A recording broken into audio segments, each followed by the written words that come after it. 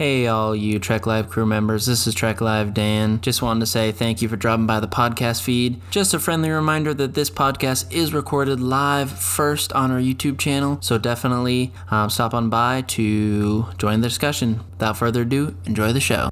And we are live for episode 158 of Trek Live. How you doing this morning, Dan? Doing good. Sorry for the late start. I was having some technical difficulties with my design programs, so I appreciate you guys sticking with us with this late start. Yes, it happens. Yeah. Whole live concepts at times. Yes. But we are very happy to be here. We're going to be returning to, this is our third time with this no prep idea. For those who maybe have not seen one of these before, we basically use the Memory Alpha random article generator to take us to someplace completely random. Like, we just click it, we'll share our screen, Dan's going to share his, click it, and whatever pops up is going to kind of spark our conversation. So it could be an episode, it could be a character, it could be a prop or a set or a ship, and then it doesn't have to be like strictly confined to exactly just that one little thing, but it's a starting point. And I'm just going to talk for an hour about whatever, based on what this what the article generator gives us. We've had a good time with this a couple times in the past. We don't like to overdo it. Maybe a couple times a year we'll do it. So I'm sure we'll return to it at some point later in 2021. But it's a lot of fun, and definitely enjoy it. Here at Trek, the random article. Yeah, go ahead. Sorry. Here at Trek Life, we support tangents, and I think this is just this topic idea is really pushing that envelope. So it's always a fun time going to a conversation where I don't even know, because a lot of the times both Bill and I have kind of a general idea of what we want to talk about, things we want to mention. It's not scripted, but we have kind of a timeline or a layout of kind of where we want to go with the conversation. But this, it's not that. We do not have that. So no, a little nervous. So yeah, it's always a little nerve-wracking. You never quite know what you're going to get. That's definitely it's nerve-wracking until you get something. And the last couple times we've done it, I think we ended up kind of like relieved, and we got something that was like, okay, all right, we can have an interesting conversation with this. This kind of all spawned from we've mentioned on past shows. I think we always at this point mention our Discord server, and we have these Trek After Dark hangouts on occasion, where whoever's there can kind of just hang out with us. We watch episodes, we play trivia, we just kind of casually hang out with each other on the Discord server, on video chat or on audio chat, whatever people are comfortable with doing. And the way we typically will figure out what episode we're going to watch is we'll use that random article generator, and whatever it kind of lands on is our episode of the moment, or we'll do a best of three kind of a situation. But we definitely lean into this conceit for more than one thing. Yeah. So looking forward to it. Anxious and nervous for sure, but definitely looking forward to what we got going on. So what Cyber Honey is suggesting, try to guess each other's top 5 season finales. That might be on our short list. We might end up doing that at some point. That's something that's, I think that's not outside the realm of possibility. Yeah. Where are you on your rewatch? Oh, sure. So I watched 2 episodes this week. I watched Little Green Men and Sword of Kahless. Both, for my money, two pretty good episodes. Little Green Men is kind of more of a comedy. It's kind of a fun little romp with kind of the Ferengi trio and Odo. Just really funny. Star Trek doesn't do comedy strictly a comedy episode, but I think this is as close to a comedy episode as we're gonna get. There's some fun sci-fi action adventure stuff with it, but also there's some really good laugh out loud moments in it. So Sword of Kahless is probably my favorite of the 2, just because I'm a big Klingon guy, and it dives into the backstory of the Klingons and the mythology. So it's just all good stuff for sure. Yeah, the Sword of Kahless is really good catnip for anybody who loves the Klingon history, Klingon culture stuff with Core and going back, like all the discussion about Kahless and like I said, just Klingon history, Herc, like it really goes deep. Yeah. And it's a good early episode that kind of really does help establish like Worf's place in the dynamic. It establishes his kind of chemistry with Dax. It's like an early attempt to lock down that dynamic. It's a fun episode for sure. And Little Green Men, I think, like you said, the list of episodes that like really commit to the comedy genre is very long. There are a few across the shows. Voyager's got a couple, TOS has a couple that I think really lean into the comedy. And Little Green Men is definitely one that does as well. I think it's a straight up, comedy, and I think it's one of the better ones too. I think it's really funny. With a lot of good Ferengi humor for sure. Some of the best I think use of the Ferengi kind of humor. I think sometimes that kind of falls flat for me in some of the other episodes that earlier are very Ferengi heavy. Yeah. So 2 good ones. You're right in the thick and thin of good stuff with DS9 season 4 coming up on the halfway point. Yeah, real quick on just back to the Sword of Kahless. There's one thing that does bug me about that episode is I feel like Sisko and pretty much all of the Alpha Quadrant is a little bit hesitant to go through the wormhole, just because I feel like sometimes they depict that the Dominion is right around the corner, or they're just waiting and lurking for them to come through. But this one, it's just like, no, just take the rear grand, no problem, just go for it. So, a minor nitpick. There is some inconsistency. Yeah, no, there's definitely some inconsistency, I think, at times with how the going back and forth through the wormhole is handled. I'm curious as I'm getting through my rewatch. I'm still in season 2. The Dominion hasn't totally been uncovered yet. I'll get into exactly where I am in a second. But as you get into like season 3, season 4, there's a lot more hesitation at times to really do anything on the other side of the wormhole because you don't quite know what's hanging around the corner and what's waiting on the other side. So I do think there's at least an impression for portions of the show where that's really pulled back and you really don't want to just necessarily, go willy-nilly. But at times they will when they need to. So it's definitely, now that you mentioned, it's something I'm going to kind of watch for as I do my own watch through that season 3, season 4 point before the war. But when the Dominion is obviously there, they know they're there, and there's a conflict. Speaking of that, how is your rewatch going? It's going. I watched Blood Oath last night, so that's the last thing I watched, and I love that. I think that's really great early episode of Deep Space Nine. Kind of goes hand in hand with Sword of Kahless, with Core, a lot of that Klingon stuff. I think it's a real turning point for Dax. I think it's a real pivot point for Jedzia's character, really kind of embracing that slightly more roguish, more carefree. I think in the early days of Deep Space Nine, Dax was almost like at times almost like Vulcan-esque with her very stoic. We've talked about this before, the sort of growth of Dax, Jadzia Dax specifically, and how I think our headcanon easily can resolve that with Jadzia's getting used to the symbiont. Her personality undergoes changes as she gets comfortable with being joined and such. So that all makes sense. But this is definitely a point where I feel like Jadzia Dax starts to feel like the Jadzia Dax that we get like later on in the meat of the show.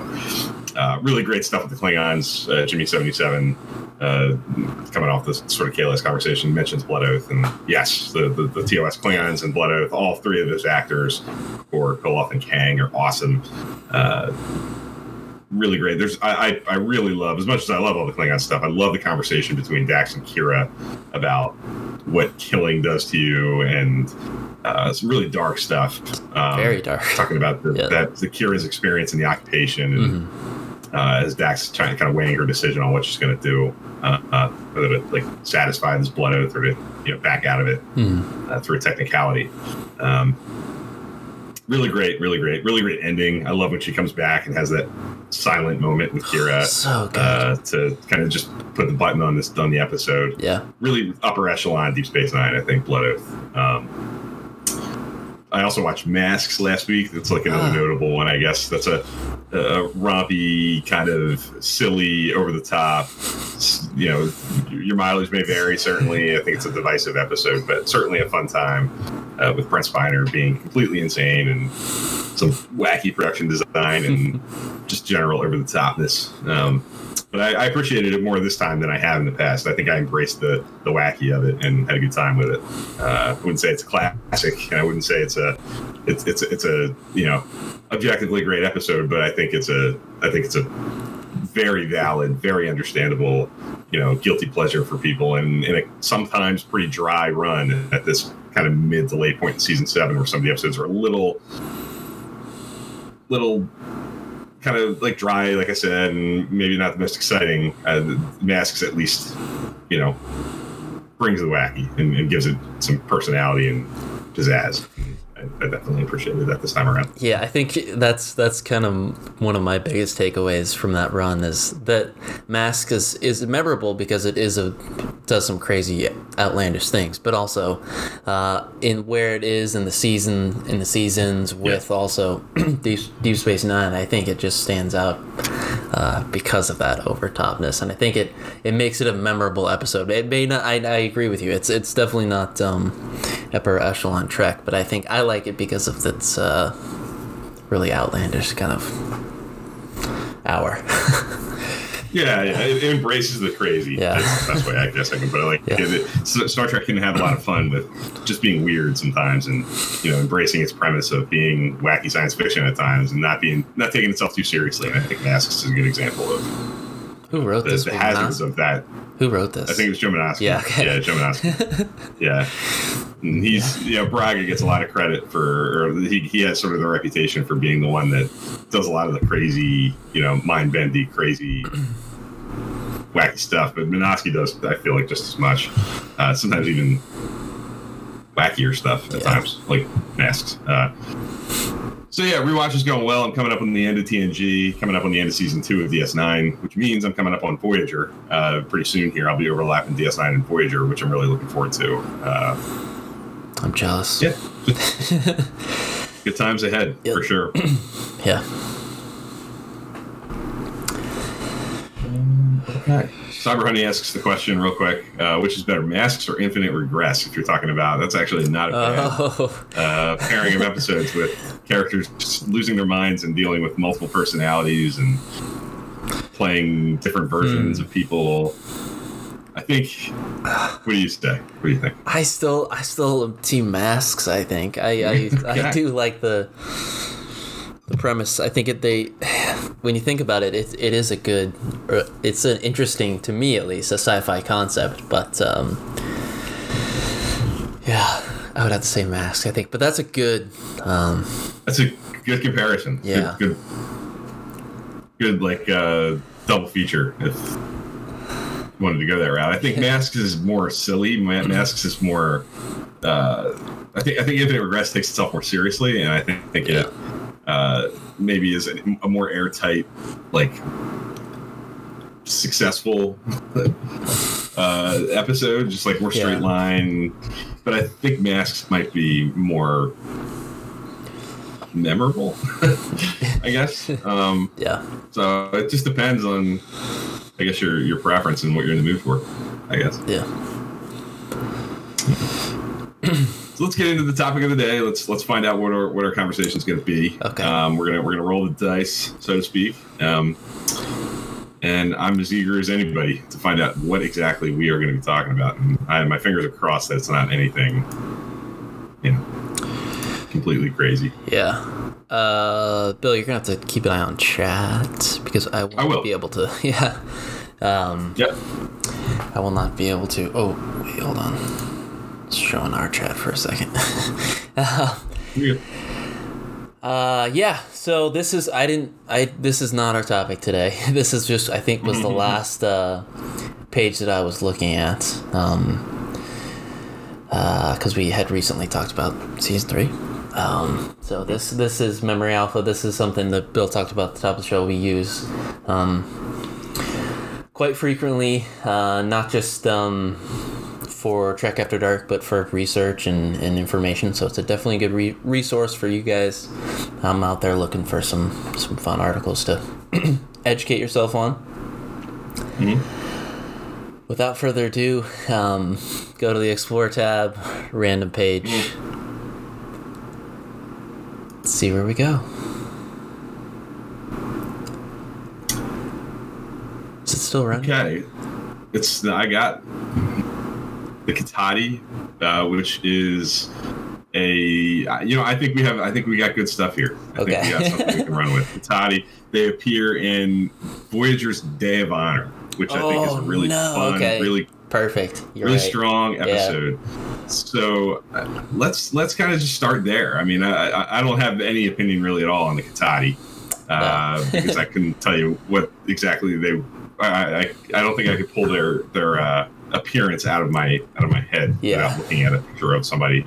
But I am interested in talking about maybe Day of Honor, maybe Tom and B'Elanna, maybe let's do it. What that pivot point in the show is. So let's start there and see where we go from there. So I know from what I can remember, Day of Honor is I'm pretty sure you're a fan, right? Is that an episode that you're typically pretty fond of? I'm a fan of. Yeah, for sure. Okay. Yeah, so I feel like that's, if memory serves, I haven't seen it in quite some time because I haven't watched Voyager in a few years, but the obvious A plot there is the Tom B'Elanna stuff, which I'm eager to talk about. The B plot, something that kind of strikes me thinking about it, is we talked a couple weeks ago about the Hippocratic Oath, and that episode featuring Worf kind of like settling into his place on Deep Space Nine and rubbing up against his old role of security and things like that. This is like a few episodes into 7 of 9 coming onto the show, and if I remember correctly, I think there's stuff in this episode with maybe 7 of 9 having some struggles with adapting, continuing to try to just find her place on the ship and settle into her role. So that's just one little parallel. Yeah. She's requesting a duty assignment. I see it on the picture there. Yeah. She's trying to find a role, something to do, keep her busy. Yeah. So that's an interesting thing too. An early, very early introduction for 7 of 9 stuff kind of happening, like out of the Borg makeup and her typical, appearance that we're used to. And off we go. That's Katati. Okay. Yeah, okay. There we go. Yep. Cool.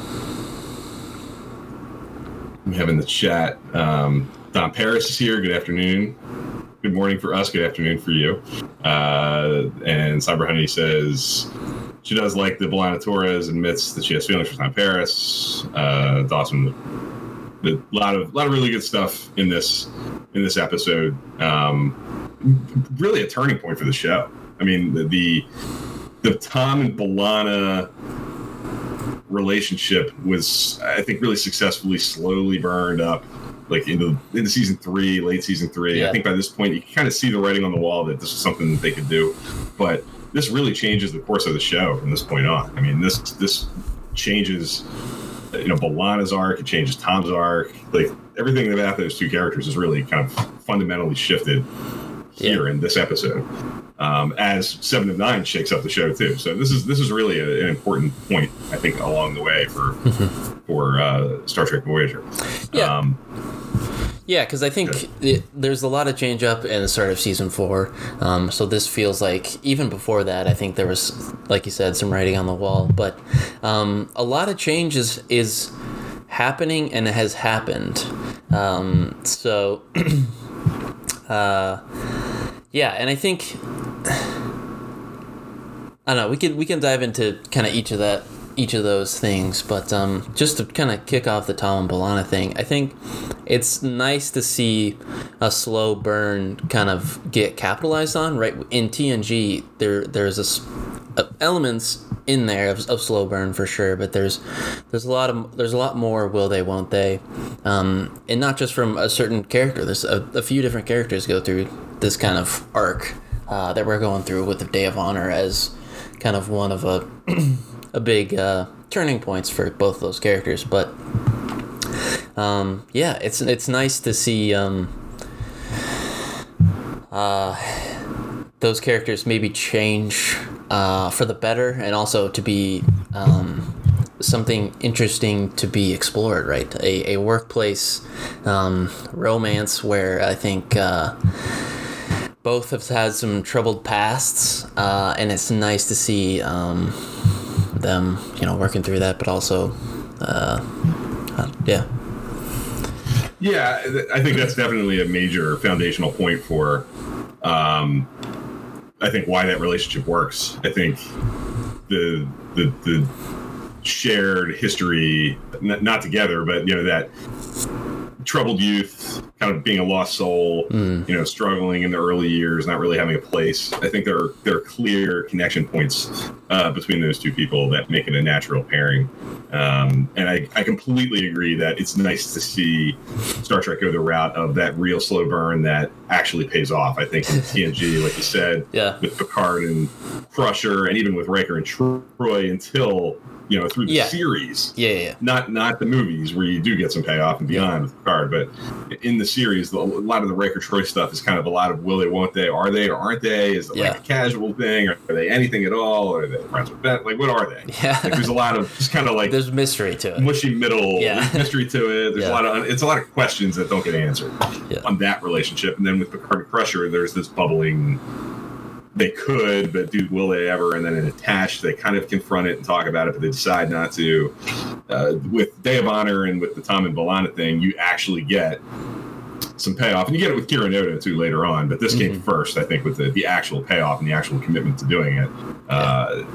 And it's nice to see. And the benefit of this also is that we get to see stuff that comes after. Like with Kira Noda, by the time they kind of like culminate and actually do their thing, the show's almost kind of over. You get a little bit of it in season 7, but there's not a lot of air there. Like, the show's doing a lot of things at that point. They're juggling a lot of balls in the air at the same time with trying to wrap the show up, and get the war and all these different character arcs to deal with. And Kira Noda is certainly there, and it's a big part of that show. But with Tom and B'Elanna, from this point on, like I said, you have seasons 4, 5, 6, 7 with a lot of airtime dedicated to this dynamic, and it really does, I think, shift the focus of the show a little bit in terms of those two characters, and gives the show a distinctive piece with this relationship. I think it's a major thing that the show leans into a lot. So really important episode. Yeah, and it changes those characters, right? I feel like Tom becomes more of a mature kind of set in his ways, whereas before I think it was more like a kind of bachelor, maybe a hothead at times. So it's cool to see not just Tom too, but these characters make that change. Yeah, I think. Yeah, I definitely. I'm listening to I know you're not listening to it. You're kind of waiting, but Delta Flyers, listening to Robert Duncan McNeil, experience watching the show for the first time in a long time, and not always being entirely happy with the presentation of Tom Paris early on, finding him to be. A little too toxic masculinity kind of stuff. Like, I think that he is bothered by it. He finds fault in his own performance. He finds fault in the writing. I'm curious to see his reaction to the character. I think what he probably remembered about the show, this point, Day of Honor and beyond, where the character's much more mature and has big adult things to deal with the relationship with B'Elanna. And so you're right. I think it really does do a lot of good for that character in particular. And I like that we explore kind of a romance. Like, I think we do get some one-off relationships, or just some relationships in passing, but it's nice to be able to have like a series regular in the main credits, to be able to explore that kind of workplace drama. Yeah, definitely. And I think in episodes following this, do get some of that. I think in like Scientific Method, before they've kind of like fully come out as a couple, they're kind of juggling. Do we want to make this public? How are we going to do this? So you do get some like cool place relationship kinds of things explored there too, coming off of this episode. There's also the obvious, just looking at the screen grab in the page you have shared, the technical achievement of the episode, I think, really holds up well. The episode leads to Tom and B'Elanna having to go off in a shuttlecraft to retrieve the warp core, I believe, which kind of gets stolen. They have to eject the core, and it gets picked up by these Katati, which is the article that we landed on, which Gowan gave us this conversation.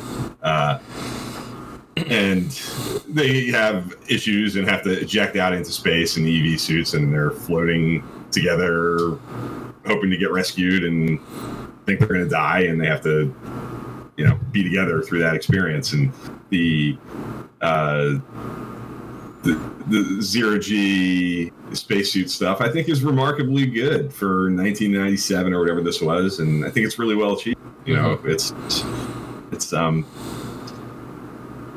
I'm always taken with the technical achievement of the episode, and I'm sure it was time-consuming and difficult and not the easiest thing to shoot.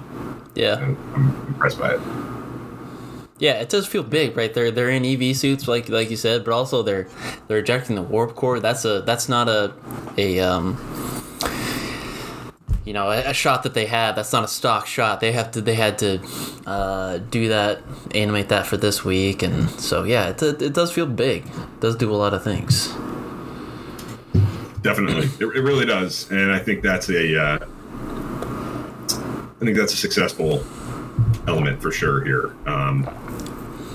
The ambition of it. I'm sorry. And I like the idea of, this is kind of stepping away from the kind of the relationship side of this episode, but it's the kind of concept of trying to barter with people and working with aliens along the way to kind of further advance their kind of position and things like that. And it kind of to me builds off the premise of what you would expect. This ship is making its way, and we've got to find alliances and work with other people to get to where we want to go. So in the end, it doesn't go their way, but I think it just makes for kind of an interesting kind of dynamic and things to think about when I think about the kind of other side of the coin of this episode of the working with other aliens along the way. Yeah, it's kind of a core principle of Voyager's premise, right?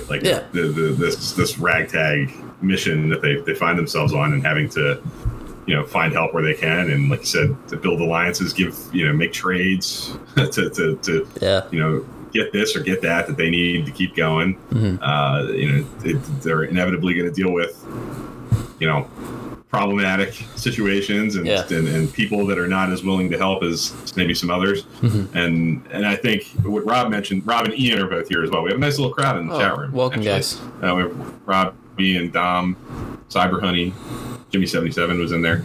Rob mentions he likes Seven in this episode and her dealing with what she did as a Borg. And even more broadly than that, I think I like that this forces the crew, Janeway, to kind of reckon with the fact that the Borg have done a lot of damage in this region of space. And when people find out that there is an ex-Borg just kind of hanging on this ship, there may be difficulties that come from that. There's going to be a lot of harbored resentment, a lot of pain, in the air in this region because of what the Borg have done. Yeah. So there are consequences that are going to come from that. And I think these early season 4 episodes with Seven on the ship, there are a few examples of that, where Seven's presence on Voyager is an added risk for the ship in the situation where they're already kind of at risk because they're alone and very vulnerable. Mm-hmm. So it does. I think it does good to explore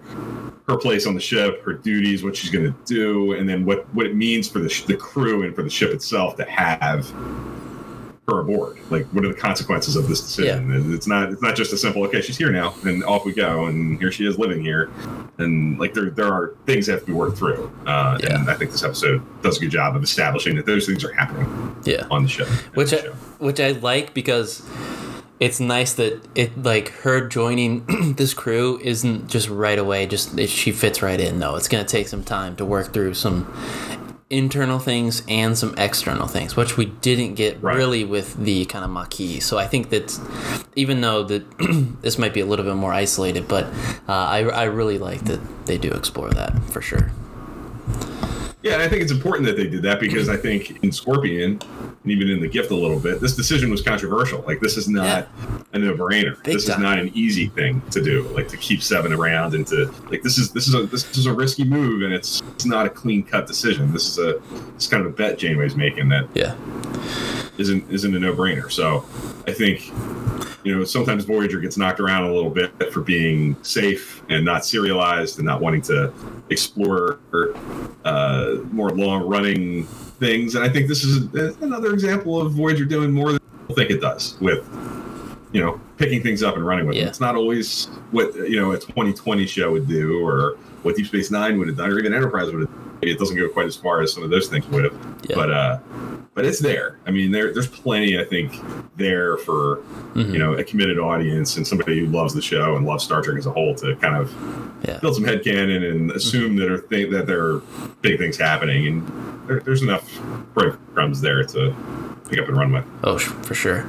And I like that at this point, still, the Borg feel dangerous. So bringing on Seven feels dangerous, too. So I do like that as well. I agree. Yeah. Definitely agree. Rob also mentions that the warp core ejection is so cool. I think this is the first time we actually see that happen. Yeah. There's a lot of talk in The Next Generation and Geordi yelling and Engineer, we're going to have to core in these different situations. And of course, you never have to. Yeah. Like, they always find a way away from having to do that. I don't think they ever actually do it. But in this episode, they actually have to do it. And you see it happen. Like, there's a little visual effects shot of the core going out of the ship and getting left behind, and off it goes. That's cool. That's definitely, it feels like a big moment in that era of Trek, because that's such a piece of terminology that gets thrown around a lot. And we actually see it, do it, and to see that it's a big deal and it's a pain in the ass. There's a now you have to go get it, and it's a consequential decision. To have to do that. Yeah, so I really like that. It's taking away such an essential piece of that ship that I think it makes for a fun hour to be able to kind of get that back and do what they need to do. But that visual effects shot is so cool. Definitely. And it feels, I don't know, it feels like it's cool to see that, because like like, it adds a sense of realism. Like the it's not just like one little piece. It's a big, like, it's decks and decks tall. So it's so cool. So I agree. I'm going to put you on the spot. We did an episode way back, like probably in 2018, on our favorite Star Trek romances. I'm going to put you on the spot and ask you, as you're like where you are in your rewatch right now, having everything in your mind, like what is this your favorite pairing, Tom and B'Elanna, or is there something else kind of popping to mind as a? I think this is tough, man. You are putting me on the spot, because there's some stuff in Deep Space Nine that I want to get through and I want to see. I'd like to see the Worf and Dax, but also the Odo and Kira stuff is interesting. I like Sisko and what he works through too. So with Cassidy Yates, but. Oh man, that's tough. I think it's probably my favorite. Right now, if I'm talking today, looking back at it. But I think there's some other potentials that, again, there's some other relationships, but weren't really relationships. And is that just, do those even count because they're kind of more in my head? So. It's tough. It's definitely tough because there are so many levels of them. I think this to me is the highest level one. I mean, I guess Dax and Worf get married, and that. I think this is the one that usually comes to mind for me most prominently because of. It just feels most complete to me. It feels like we get the slow burn, we get the build up, we get the culmination, we get this. Like, I feel like the moment where it kind of sparks into a real thing, feels big and important, and I love what this episode does to put these two characters in a position to have to admit how they feel. Like, I feel like that gives it weight. And then I think the length of time that we have left in the show to explore them being together. 3 seasons. And then it ends, we go through marriage and we go through dating and marriage and pregnancy, and ends with at the very end of Endgame. Like there's a real arc there that starts. I don't even know when it starts, to be honest. Like I one of the things I kind of always look for when I go into Voyager is like, when do you first start to see like little hints? I feel like it starts maybe at like towards the beginning of season 3, and then of course you get Blood Fever, which does a ton. That's what I was thinking. I thought it was Blood Fever, but I was trying to think like maybe it is. There might be little things before that. Maybe little teeny hints prior, but Blood Fever's the first That's time the that big, I think they acknowledge that this is something that they're playing with. Yeah.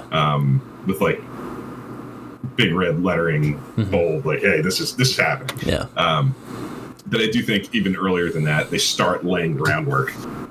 So I can't even pinpoint like when it becomes maybe a thing, and I feel like that's real. Like that sometimes happens in real life. Like sometimes it's that slow burn thing is real. So I think beginning, middle, and end, the whole picture of it, it's probably my favorite. And I think this episode's a big part of it, actually. I think Dave Einer's a major piece of that.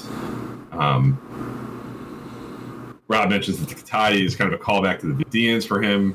We see how desperate people can be when faced with extreme difficulties. The Katati are really ravaged by the Borg, a shell of their former selves, really beat up.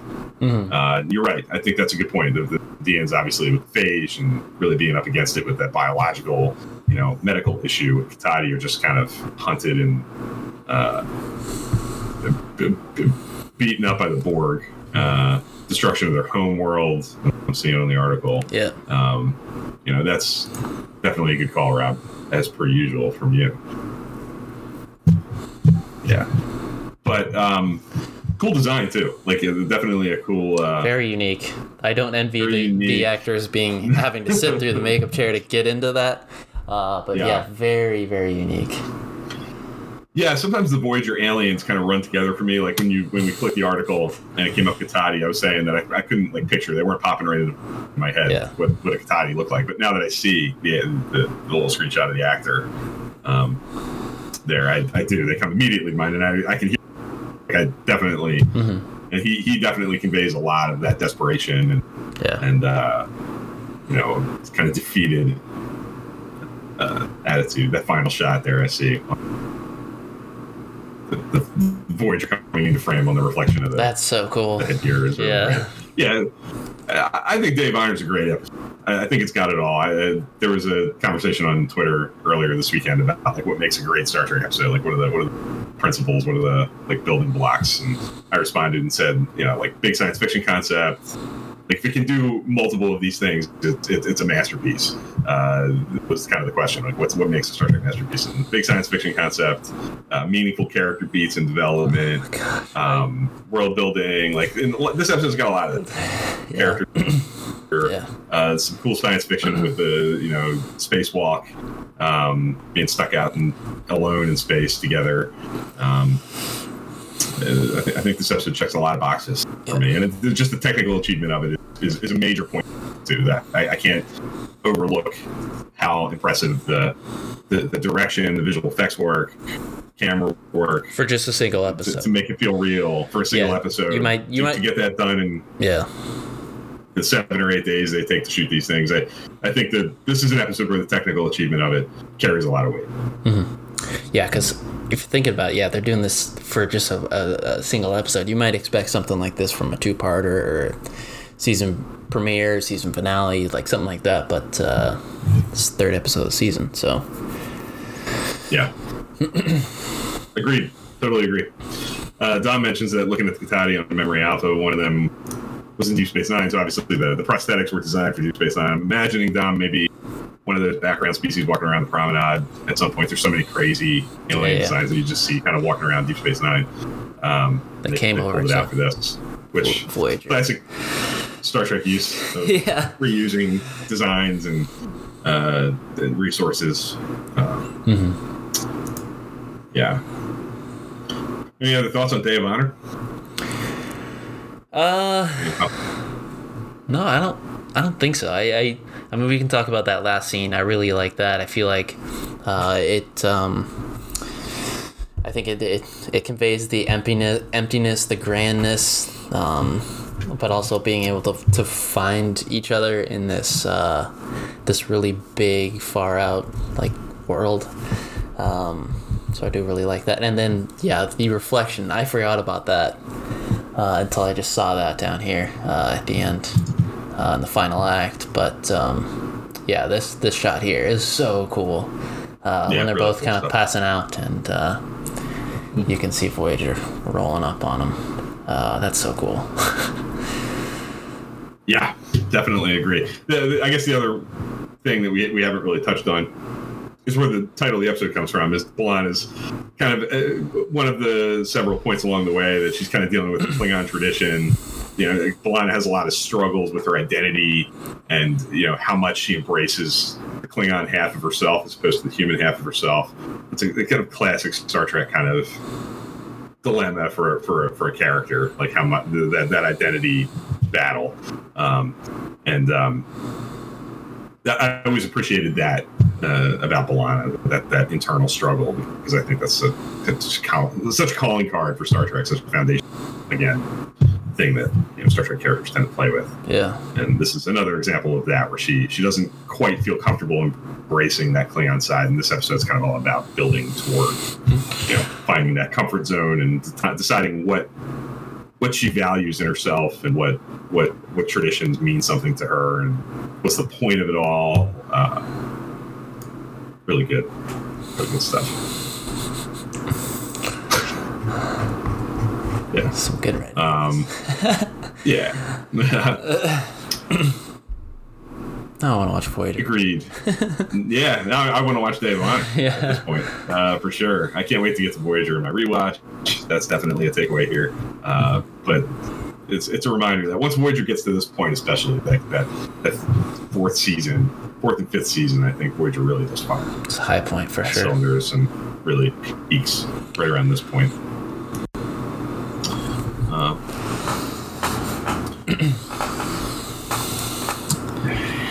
Some conversation in the chat about some of the book announcements that came out this past week. There's a lot of new Star Trek. Ian was asking anybody else excited about the new books announced this week. There are some.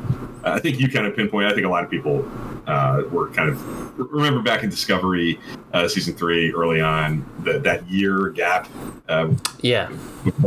You kind of, I think, at one point maybe when we were talking about People of Earth, when they jump ahead of the year, we get them back together, and you're like, I kind of want to see what happened in that year. It sounds like a book. It's a book. It's coming out today. Wonderlands. It's called Exploring Burnham's Year Alone. The book. So that's on the way. There's a Rios backstory not coming for Picard, his time in Starfleet, and there's a trilogy of novels that was also announced, discussed on Twitter. That take place in the 24th century. Yeah. So a lot of big book news this week out there. Yeah, which the literary, which is that's a staple of Trek. If there's been a gap, between TOS and TNG, a lot of the times the only thing holding it together was the novel universe, so the literary universe. So literary universe does a great job of, I think, exploring those gaps and filling out points along the timeline.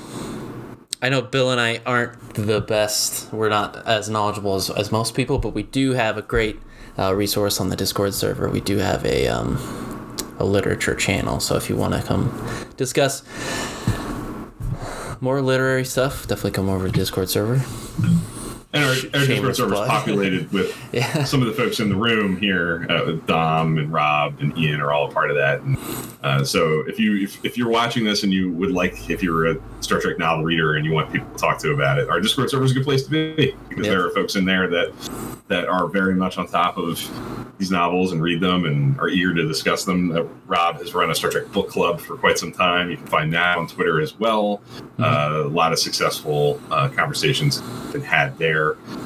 So great places to go for that Star Trek literary conversation.